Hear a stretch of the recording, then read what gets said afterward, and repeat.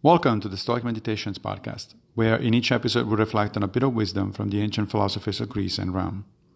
I am Massimo Pigliucci, a professor of philosophy at the City College of New York, and I will guide you through this reading.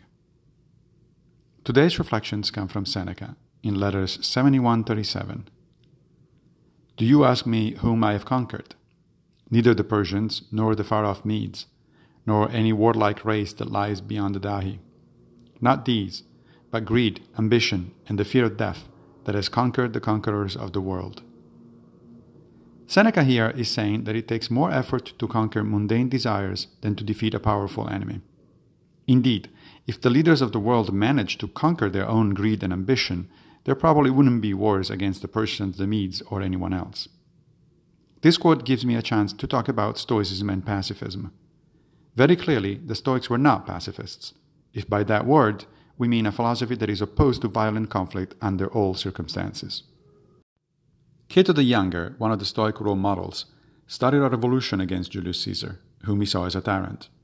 And several Stoic philosophers and senators, collectively known as the Stoic opposition, fought against the tyranny of Nero, Vespasian, and Domitian, both politically and by recurring to violent action.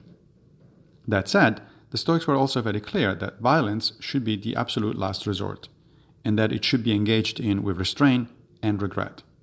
Certainly not indulged and glorified, as it was done by misguided leaders in the ancient world and still today by modern ones. Another reason this quote is interesting is because it exemplifies the Stoic notion that social change begins with the individual.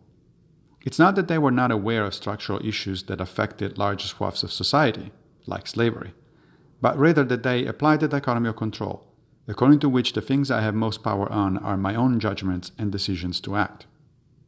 So if you wish to improve the world, by all means be cognizant of the big picture, but start small with yourself. Thank you for joining me for another Stoic meditation. I will be back with a new episode very soon, if Fortuna allows, of course. One more thing if you don't mind.